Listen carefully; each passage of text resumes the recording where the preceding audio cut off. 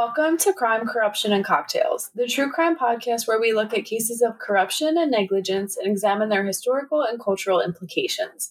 Today, I'm drinking a margarita. What do you have, Del? I am drinking a White Russian, and on this week's episode, we'll be diving into the unsolved murders attributed to the Zodiac Killer. This still unidentified killer is believed to be responsible for numerous killings in Northern California in the 1960s. The first murders widely attributed to the Zodiac Killer were the shootings of high school students Mary Lou Jensen and David Arthur Faraday on December 20th, 1968, on Lake Herman Road, just inside the city limits of Benicia. The couple were on their first date and planned to attend a Christmas concert at Hogan High School, about 3 blocks from Jensen's home. They visited a friend before stopping at a local restaurant and driving out to Lake Herman Road, a popular area for young adults. At about 10:15 p.m., Faraday parked his mother's Rambler in a gravel turnout, which was a well-known lover's lane. Shortly after 11 p.m., their bodies were found by Stella Borges, who lived nearby. The Solano County Sheriff's Department investigated the crime, but no leads developed. In a 1976 account, it is suspected that another car pulled into the turnout just prior to 11 p.m. and parked beside the couple. The killer may have exited the second car and walked towards the Rambler, possibly ordering the couple out of it. It appeared that Jensen had exited the car first, but when Faraday was halfway out, the killer shot him in the head. The killer shot Jensen 5 times in the back as she fled. Her body was found 28 feet from the car. The killer drove off after this. Just before midnight on July 4th, 1969, Darlene Farron and Michael Magoo drove into the Blue Rock Springs Park in Vallejo and parked. It is 4 miles from the Lake Herman Road murder site. While the couple sat in Farron's car, a second car drove into the lot and parked alongside them, but almost immediately drove away. Returning about 10 minutes later, the second car parked behind them. The driver of the second car exited and approached the passenger side door of Farron's car, carrying a flashlight and a 9mm Luger. The killer directed the flashlight into Magoo's and Farron's eyes before shouting at them, firing 5 times. Both victims were hit and several bullets passed through Magoo and into Farron. The killer walked away from the car, but returned and shot each victim twice more before driving off. On July 5th, 1969, at 12:40 a.m., a man phoned the Vallejo Police Department to report and claim responsibility for the attack. The caller also took credit for the murders of Jensen and Faraday 6.5 months earlier. Police traced the call to a phone booth at a gas station at Springs Road and Tumalin, located about 0.3 of a mile from Farron's home and a few blocks from the Vallejo Police Department. Farron was pronounced dead at the hospital. Magoo survived the attack despite being shot in the face, neck, and chest. He described his attacker as a 26 to 30-year-old, 195 to 200 pound, or possibly even more, 5 foot 8 inch, white male with short, light brown curly hair. On August 1st, 1969, 3 letters purportedly prepared by the killer were received at the Vallejo Times-Herald, the San Francisco Chronicle, and the San Francisco Examiner. The nearly identical letters, subsequently described by a psychiatrist to have been written by, quote, someone you would expect to be brooding and isolated, end quote, took credit for the shootings at Lake Herman Road and Blue Rock Springs. Each letter also included 1/3 of a 408 symbol cryptogram, which the killer claimed contained his identity. The killer demanded they be printed on each paper's front page, or he would, quote, cruise around all weekend killing lone people in the night, then move on to kill again until I end up with 12 people over the weekend, end quote. The Chronicle published its third of the cryptogram on page 4 of the next day's edition. An article printed alongside the code quoted Vallejo Police Chief Jack E. Stiltz as saying, quote, "We're not satisfied that the letter was written by the murderer," end quote, and requested the writer send a second letter with more facts to prove his identity. On August 7th, 1969, the San Francisco Examiner received a letter with the salutation, quote, "Dear editor, this is the Zodiac speaking," end quote.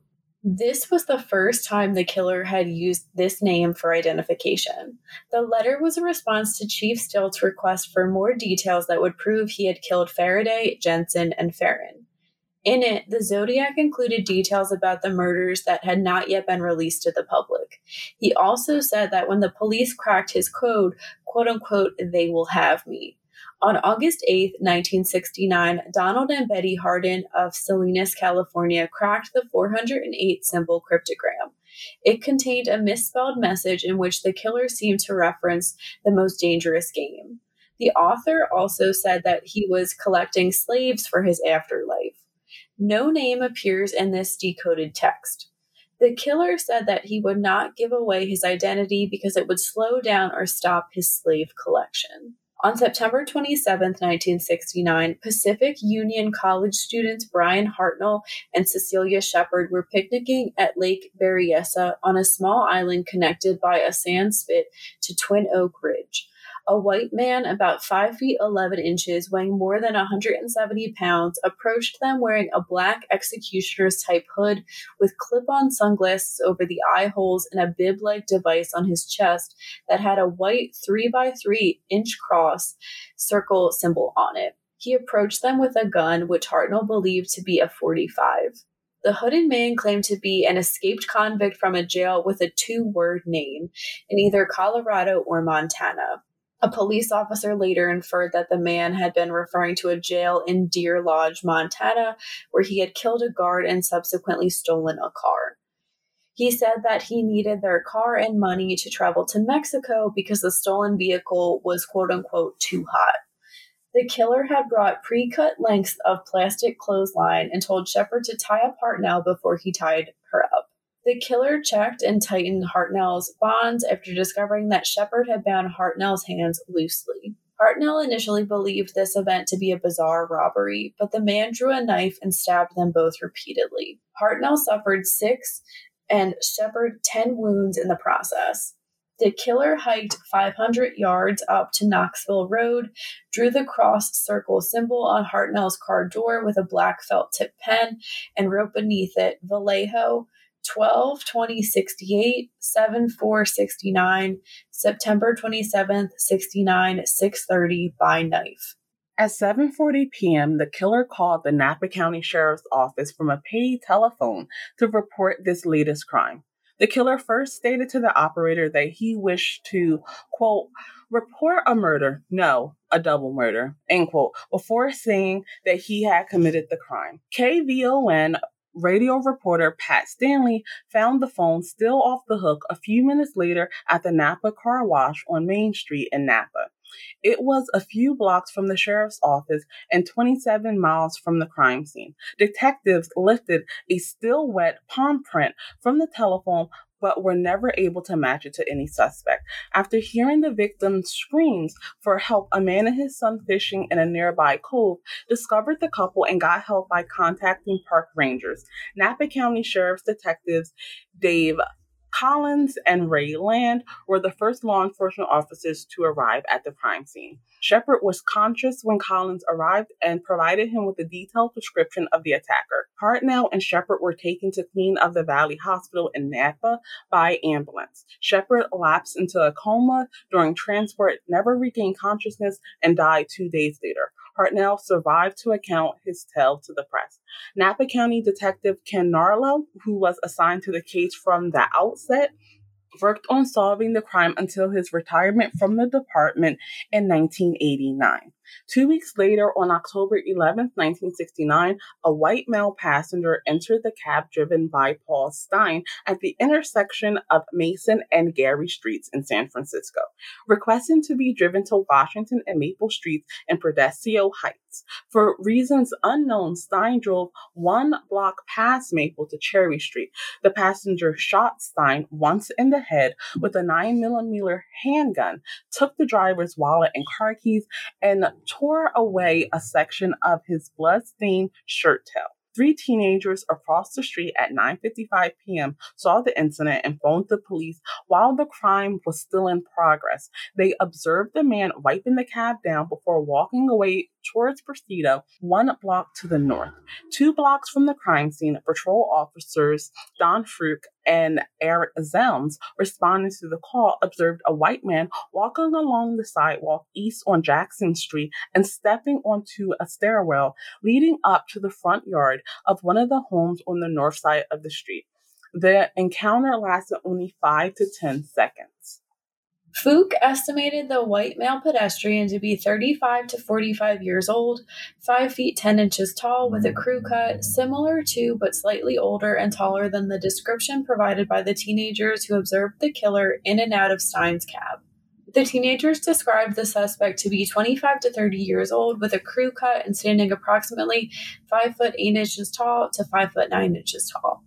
However, the police radio dispatcher had alerted officers to look out for a black suspect, so Fuch and Zelms drove past the perpetrator without stopping. The mix-up in descriptions remains unexplained. A search ensued, but no suspects were found. This was the last officially confirmed murder by the Zodiac Killer. The Stein murder was initially believed to be a routine robbery that had escalated into homicidal violence. However, on October 13th, the San Francisco Chronicle received a new letter from Zodiac that claimed credit for the killing and contained a torn section of Stein's bloody shirt to, quote-unquote, prove this fact.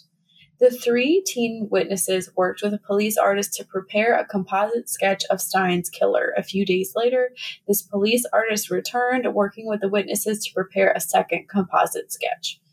Detectives Bill Armstrong and Dave Toshi were assigned to the case. The San Francisco Police Department investigated an estimated 2,500 suspects over a period of years. Zodiac continued to communicate with authorities for the remainder of 1970 via letters and greeting cards to the press. In a letter postmarked April 20th, 1970, the Zodiac wrote, quote, "My name is blank," end quote, followed by a 13-character cipher that has not been solved to this day. Zodiac sent a greeting card postmarked April 28, 1970 to the Chronicle. Written on the card was, quote, "I hope you enjoy yourselves when I have my blast," end quote, followed by the Zodiac's cross-circle signature. On the back of the card, the Zodiac threatened to use the bus bomb soon unless the newspaper published the full details that he had written. He also wanted to start seeing people wearing some quote-unquote nice Zodiac buttons.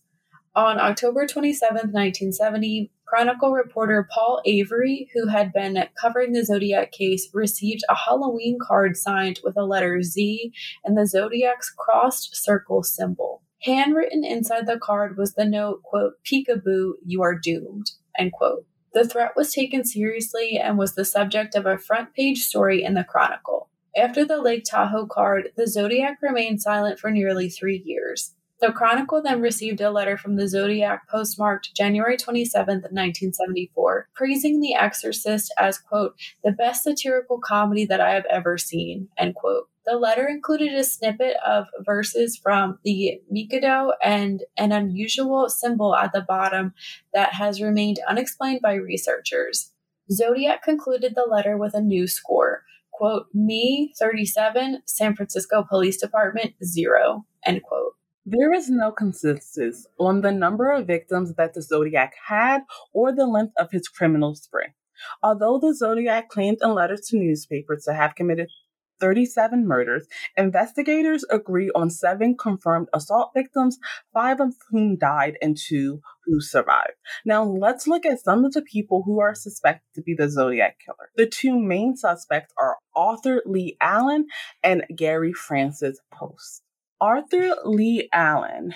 Allen had been interviewed by police from the early days of the Zodiac investigation and was the subject of several search warrants over a 20-year period. On October 6, 1969, Allen was interviewed by Detective John Lynch of the Vallejo Police Department. Allen had been reported in the vicinity of the Lake Berryessa attack on Hartnell and Shepherd on September 27, 1969. He described himself scuba diving at Salt Point on the day of the attacks. Allen again came to police attention in 1971 when his friend Donald Cheney reported to police in Manhattan Beach, California, that Allen has spoken of his desire to kill people, used the name Zodiac, and secured a flashlight to a firearm for visibility at night. According to Cheney, this conversation occurred no later than January 1st, 1969. 2 days after Allen's death in 1992, Vallejo police served another warrant and seized property from his residence. In July 1992, victim Mike Bagoo identified Allen as the man who shot him in 1969 from a photo lineup saying, quote, "That's him. It's the man who shot me," end quote. However, police officer David Fuke, who is suspected to have seen the Zodiac fleeing from the Stein killings, said in a 2007 documentary, his name was Arthur Lee Allen, that Allen weighed about 100 pounds more than the man he saw, adding that his face was quote-unquote too round. Nancy Sauver, who received the call from the Zodiac in the aftermath of the Magoo-Farron shooting, said that Allen did not sound like the man on the phone. Other evidence existed against Allen, albeit entirely circumstantial. A letter sent to the Riverside Police Department from Bates's killer was typed with a Royal typewriter with an Elite type, the same brand found during the February 1991 search of Allen's residence. He owned and wore a Zodiac brand wristwatch. He lived in Vallejo and worked minutes away from where one of the Zodiac victims, Farron, lived and from where one of the killings took place. Next, we'll look at Gary Francis Post. In October 2021, the Casebreakers, claiming to be a team of over 40 cold case investigators composed of former law enforcement investigators, military intelligence officers, and journalists, claim to have identified the Zodiac Killer as Gary Francis Post, who died in 2018 at the age of 80. The team claimed to have uncovered forensic evidence and photos from Post's darkroom and noted that scars on Post's forehead matched those they said were described on the killer. They also claimed that removing the letters of Post's name from one of the Zodiac's cryptograms revealed an alternate message. The FBI subsequently stated that the case remained open and that there is, quote, "no new information to report," end quote. While local law enforcement expressed skepticism to the Chronicle regarding the team's findings, Riverside police officer Ryan Railsbeck said the Casebreakers' claims largely relied on circumstantial evidence, and author Tom Voigt, a Zodiac Killer investigator, called the claims quote-unquote bullshit. Voigt noted that no witnesses in the case described Zodiac as having scars on his forehead. There have been other people suspected of being the Zodiac Killer. Retired police detective Steve Hodel argues in his book The Black Dahlia Avenger that his father, George Hodel, was the 1947 Black Dahlia Killer, whose victims include Elizabeth Short. The book led to the release of previously suppressed files and wire recordings by the Los Angeles District Attorney's Office of his father, which showed that the elder Hodel had been indeed a prime suspect in Short's murder. District Attorney Steve Kay subsequently wrote a letter which is published in the revised edition stating that if George Hodel were still alive, he would be prosecuted for the crimes. In a follow-up book, Hodel argued a circumstantial case that his father was also the Zodiac Killer, based upon a police sketch. The similarity of the style of the Zodiac letters to the Black Dahlia Avenger letters and questioned document examination. Police informants accused Richard Marshall of being the Zodiac Killer, claiming that he privately hinted at being a murderer. Marshall lived in Riverside in 1966 and San Francisco in 1969, close to the scenes of the Bates and Stein murders. He was a silent film enthusiast and projectionist, screening Segundo de Chamon's The Red Phantom, a name used by the author of a possible 1974 Zodiac letter. Detective Ken Narlow said that, quote, "Marshall makes good reading, but is not a very good suspect in my estimation," end quote. The next suspect is Robert Evans Nichols, also known as Joseph Newton Chancellor III. And he was a formerly unidentified identity theft who committed suicide in Eastlake, Ohio in July 2002. After his death, investigators were unable to locate his family and discovered that he had stolen the identity of an 8-year-old boy who was killed in a car crash in Texas in 1945. The lengths to which Nichols went to hide his identity led to speculation that he was a violent fugitive. The U.S. Marshal Service announced his identification at a press conference in Cleveland on June 21st, 2018. Some internet sleuths suggested that he might have been the Zodiac Killer as he resembled police sketches of the Zodiac and had lived in California where the Zodiac operated. In February 2014, it was reported that Lewis Joseph Myers had confessed to a friend in 2001 that he was the Zodiac Killer after learning that he was dying from cirrhosis of the liver. He requested that his friend Randy Kinney go to the police upon his death. Myers died in 2002, but Kinney allegedly had difficulties getting officers to cooperate and take the claim seriously. There are several potential connections between Myers and the Zodiac case. Myers attended the same high school as victims David Faraday and Betty Lou Jensen and allegedly worked in the same restaurant as victim Darlene Farron. During the 1971 to 1973 period, when no Zodiac letters were received, Myers was stationed overseas with the military. Kinney said that Myers confessed he targeted couples because he had had a bad breakup with a girlfriend. While officers associated with the case were skeptical, they believe the story is credible enough to investigate if Kinney could produce credible evidence.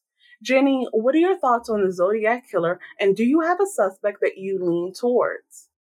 It's horrifying to hear about the Zodiac Killer and his crimes and what his victims had to go through. There's really a level, of course, of mysteriousness because we don't know who the killer is, but just how cryptic his messages are. It's very creepy. It adds a level of creepiness that isn't always in serial killings, with those letters and the messages left at some crime scenes.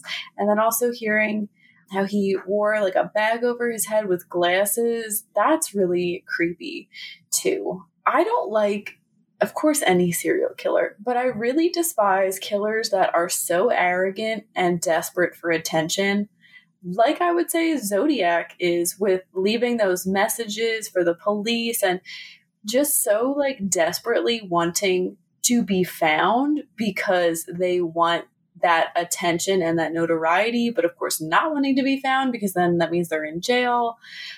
It just makes me so mad to hear. And it's really frustrating in this case too, knowing that the police, I think, did almost have this person at least one time. And then the journalist, I think, who went to the phone booth right after the call came in, this person got really lucky. I'm sure that added to the arrogance too. Just really frustrating. I would say I lean more toward, what is his name? Arthur. I lean more towards Arthur Lee Allen. There's a lot of weird coincidences, I think, with him. If he had spoken about a desire to kill, if he's in the area at this time, if he looked like what one of the victims say. I would like to hear a little bit more about the circumstantial evidence. And, knowing that they found the typewriter in his home too is kind of strange. If it's not Alan, out of the people that we talked to, I would say Lewis Joseph Myers, because again, of these weird connections with the victims, going to the same high school as them. And I don't know if he was there, at the same time. It doesn't sound like it from the age description we have of the Zodiac. Knowing probably one of the victims, if you work at the same restaurant as them, living in the area, and then not having the letters because he was in jail, I think makes sense. Or not, he wasn't in jail. I think not having the letters because he was in the military makes sense, and maybe they could be more connected to him that way.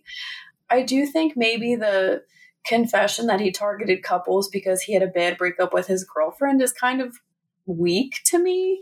But I would kind of believe that the Zodiac gave a deathbed confession because they did want their identity out there. That tracks to me.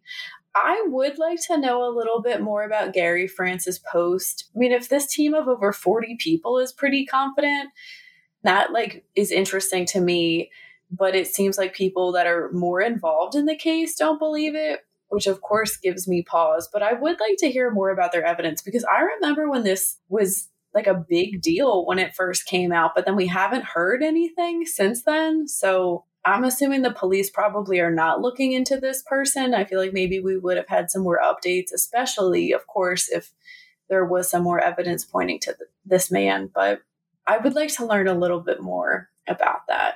What do you think, Del? Who would you have your money on as the killer? Yeah, the Zodiac Killer. I mean, honestly, I think in a lot of cases where the serial killer is unidentified, every suspect, there is some piece of evidence that connects them. And you're like, is that the one? Like, is that the piece of evidence that really could be more conclusive than the other thing? For me, I definitely agree with you that Arthur Allen definitely seems to be the most likely person who is responsible for the Zodiac killings. I mean, just the fact that for 20 years, the police were investigating him definitely adds to that. I think that there are a lot of things that are very suspicious, like the fact that he wanted to make sure that he had a flashlight attached to his firearm, and the fact that he was confessing to his friends that he wanted to kill someone. And honestly, for me, the biggest piece of evidence is the fact that one of the victims identified him. You know, he said, that's the man that shot me. And, you know, that goes a long way. I know that eyewitness testimony is not the most reliable, but in some circumstances, when something traumatic is happening to someone, they kind of burn that image into their brain. And I think that's a situation that could definitely have happened. And then, of course, you add the fact that he was there. He was in the vicinity of these crimes. When it comes to the others, while I think that there is, again, strong circumstantial evidence, I just don't think they have as much muster as exists when it comes to Allen. I would say Myers would definitely be a secondary suspect for me, but I do wonder why, this was a deathbed confession. Why not just come out yourself and confess? It was definitely a situation where it was unlikely that you were going to be prosecuted anyway. He definitely didn't have a lot of time left. It was about a year in between when he confessed to his friend and when he ultimately died. That definitely wouldn't have been enough time for the police to actually have him in prison if that's what he wanted to avoid.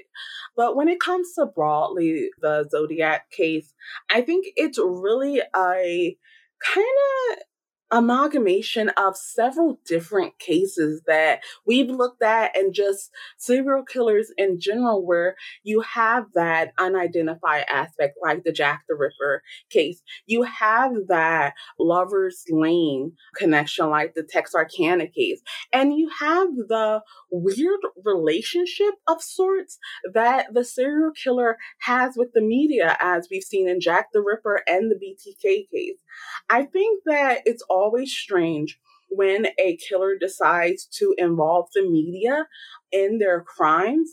It definitely really makes you wonder, like, okay, what's going on? Like, as you spoke of, is it an arrogance thing? Is it an attention thing?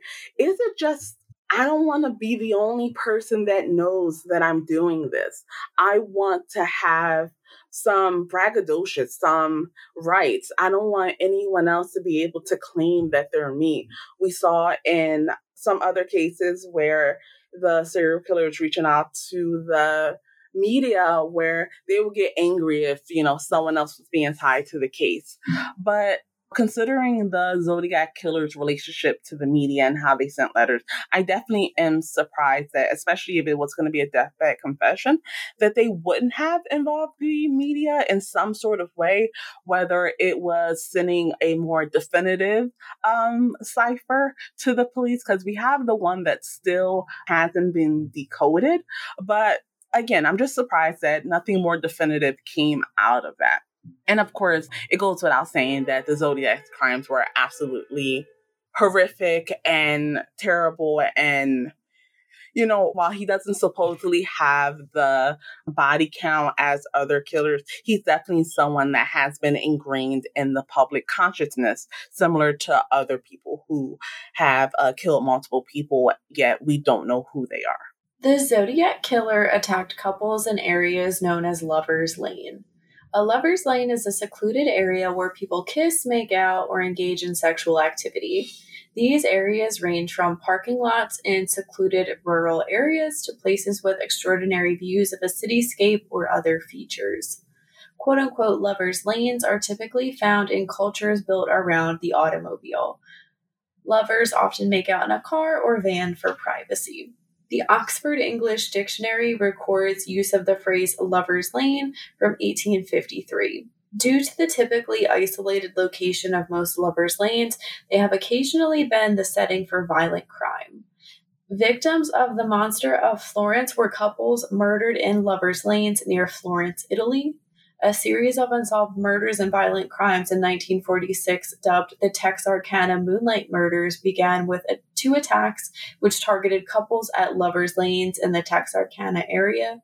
Similar to the Zodiac Killer, several attacks perpetrated by the Son of Sam serial killer also took place in such settings. Serial killer Charles Barr targeted couples at lovers' lanes in Memphis, Tennessee in 1923, and he was executed for his crimes in 1926. A lover's lane is typically the setting of the urban legend, quote-unquote, The Hook, about a young couple menaced by a hook-handed killer. I find them really scary and creepy. I think the thought of being in a vulnerable state when you're attacked is really frightening. I think, like, sometimes being in a car is like at night can be very vulnerable too. So that on top of like intimacy with someone is like extra vulnerable. I don't know if lovers' lanes still exist. I haven't really heard of any in a while, but it's an interesting idea, and it kind of makes sense for someone that wants to be violent to go there because, I mean, it's probably more difficult if you have 2 people, but it makes sense because they're more secluded. There's less likely going to be people around. It's probably easier to sneak up on people, especially if you know, they're not necessarily aware of their surroundings, if their mind is on something else. If you want to be probably sexually violent with someone, I think that would be a place to target. I understand why people would target these locations. And it's funny you mentioned the urban legend about the Hook because we've talked about Weird NJ, the magazine, the book on here several times. And growing up, I remember reading certain stories about, people, there's a legend that so-and-so was killed at the Lover's Lane in this area and all these different stories. And the Hook one is definitely part of it. What are your thoughts? Yeah, I agree with you. Lovers' lanes, whether they still exist or not, they're definitely kind of ingrained into the true crime American kind of horror stories, so to speak, because of the isolation, because of the like you said, you're in a vulnerable state. And this is also somewhere where you're going for privacy, for intimacy. And so the last thing on your mind is that you need to be weary of someone who is using it for more nefarious purposes. I think that, while it makes sense why people may have used lovers' lanes in the past, I definitely don't think they exist as much now because there are different ways that you're able to obtain the same level of privacy without the lack of security that comes with lovers lanes and other isolated locations. I think we hear more about like the woods as the place that these types of crimes happen in a more modern sense. But when it comes to the urban legend, definitely wanted to include that because one, I love urban legends. It goes along with the love of conspiracies. And yeah, it's no surprise that one of the most famous urban legends takes place in this kind of idyllic but very dangerous location. In his letters, the Zodiac Killer often used cryptograms to hide his true message from the police, the media, and the general public. A cryptogram is a type of puzzle that consists of short pieces of encrypted text. Generally, the cipher used to encrypt the text is simple enough that the cryptogram can be solved by hand. Substitution ciphers, where each letter is replaced by a different letter or number, is frequently used. To solve the puzzle, one must recover the original lettering. Though once used in more serious applications, they are now mainly printed for entertainment in newspapers and magazines. The ciphers used in cryptograms were not originally created for entertainment purposes, but for real encryption of military or personal secrets.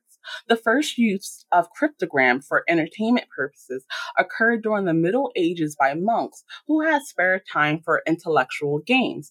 A manuscript found at Bamberg states that Irish visitors to the courts of the King of Gwynedd in Wales were given a cryptogram which could only be solved by transposing the letters from Latin into Greek. Around the 13th century, the English monk Roger Bacon wrote a book in which he listed 7 cipher methods and stated that, quote, "A man is crazy who writes a secret in any other way than one which will conceal it from the vulgar," end quote. In the 19th century, Edgar Allan Poe helped to popularize cryptograms with many newspaper and magazine articles. The Zodiac Killer sent 4 cryptograms to police while he was still active. Despite much research and many investigations, only 2 of these have been translated, which was of no help in identifying the killer. One of the most famous examples is Cicada 3301. Cicada 3301 is a nickname given to 3 sets of puzzles posted under the name 3301 online between 2012 and 2014. This started on January 2nd, 2012 and ran for nearly a month. A second round began 1 year later on January 4th, 2013, and then a third round following the confirmation of a fresh clue posted on Twitter on January 4th, 2014. The third puzzle has yet to be solved. The stated intent was to recruit quote-unquote intelligent individuals by presenting a series of puzzles to be solved. No new puzzles were published on January 4th, 2015, and a new clue was posted on Twitter on January 5th, 2016. Jenny, what are your thoughts on cryptograms and how killers may use them? I think cryptograms are really fun. I feel like this is like a game like kids play or like something to pass the time like that you're introduced to young. So it's interesting to see how in depth people can get with them and then how some people can use them to, for bad things like the Zodiac Killer did. I think when it comes to killers, I think it's a way for them to feel smarter than everyone else. And again, like what we're talking with kind of toying with the like, oh, who am I? Like, I want to get attention without revealing my true identity kind of thing. I've never heard of this cicada thing, so I'm going to have to look that up. It sounds interesting. Del, I wanted to ask you, do you think there is meaning in the Zodiac cipher, or do you think it was like just for show? That is a great question. I mean, I think it could go both ways. I do think that it was a type of showmanship attached to it, but I also think that if the cipher was available, if it was found, that it could unlock some clues to the Zodiac's, like who he was, or at least some type of motivation behind the killings, why he did it. For one of the suspects, when it came to Myers, it was alleged that he may have done it after a failed breakup. While we don't know if that's true or not, I think that the unsolved ciphers for the Zodiac Killer could tell us the real reason behind the killings. And by reasons, I do mean how the Zodiac Killer justified it in his own head, not saying that there's any reasonable justification for the crimes itself. The Zodiac Killer is officially an unsolved case, though it is also described as a cold case. We are going to dive into cold cases and why, as time goes on, these cases become harder to solve. A cold case is a crime or a suspected crime that has not been fully resolved and is not the subject of a current criminal investigation, but for which new information could emerge from new witness testimony, re-examined archive, new or retained material evidence, or fresh activities of a suspect. Typically, cold cases are violent and other major felonies, such as murder and rape, which, unlike unsolved minor crimes, are generally not subject to a statute of limitations. Sometimes disappearances can also be considered cold cases if the victim has not been seen or heard from for some time, such as the case of Natalie Holloway or the Beaumont children. As of 2020, the total number of cold cases in the United States topped 250,000, according to the FBI's Uniform Crime Reports. More than 6,000 new unsolved murders and abductions are added to that number each year. About 35% of those cases are not cold cases at all. Some cases become instantly cold when a seemingly closed or solved case is reopened due to the discovery of new evidence pointing away from the original suspect. Other cases are cold when the crime is discovered well after the fact, for example, by the discovery of human remains. Some cases become classified cold cases when a case that had been originally ruled an accident or suicide is redesignated as murder when new evidence emerges. Sometimes a case is not solved, but forensic evidence helps to determine that the crimes are serial crimes. The BTK case and original Night Stalker cases are such examples where the crimes were linked prior to the identification of the killers, Dennis Rader and Joseph D'Angelo. With the advent of and improvements to DNA testing and DNA profiling and other forensic technology, many cold cases are being reopened and prosecuted. Police departments are opening cold case units whose job is to re-examine cold case files. DNA evidence helps in such cases, but as in the case of fingerprints, it is of no value unless there is evidence on file to compare it to. However, to combat that issue, the FBI is switching from using the integrated automated fingerprint identification system to using a newer technology called the Next Generation Identification, or NGI. Other improvements in forensics lie in fields such as digital forensics, one application of which is to recover hidden or deleted data, ballistics analysis, which involves the evaluation of ammunition and firearms to determine which weapon might have been used in a crime, forensic anthropology, which analyzes skeletal remains to determine their cause of death or any other relevant information, mobile forensics and social media, which since their creation have had increased involvement in any police case, cold or not, forensic psychology, which can be used to analyze crime scenes and identify suspect profiles, facial recognition, which has been used to identify suspects based on their facial features, artificial intelligence, or AI, which is used in all of the above systems to help analyze data and information from crime scenes.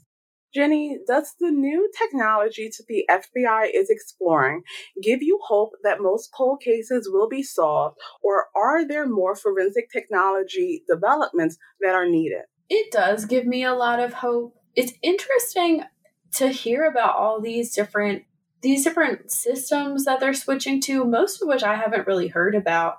I think will make people more confident in the system too, as long as it's being used right. Of course, there is always like a chance of error in certain things, but I think a lot of times people are most convinced by like the hard facts. And I think using these different types of sciences and forensics gives people hard facts that they need to feel confident in someone being a suspect, someone being the perpetrator of a crime, the circumstances that led to a crime, ballistics analysis of the weapon that was used in a crime.